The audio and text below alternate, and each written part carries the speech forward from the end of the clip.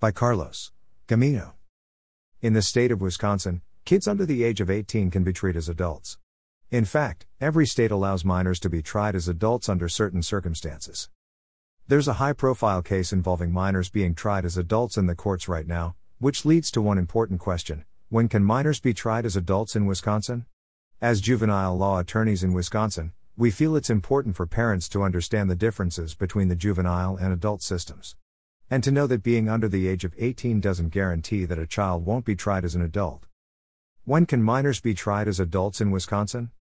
In the state of Wisconsin, anyone over the age of 10 years who's charged with homicide or attempted homicide can be tried in adult court. Attorneys can request a trial in juvenile court if they're under 16, but they must convince the judge that juvenile court would be better for the child, and for society.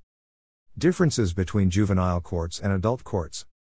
Kids convicted of crimes in juvenile courts often facet attention in a special facility designed for minors, where they'll typically have access to educational resources and a number of mental health services. Minors tried as adults face adult sentences, and they're sent to adult facilities, where they're less likely to have access to the resources offered to their counterparts in the juvenile justice system.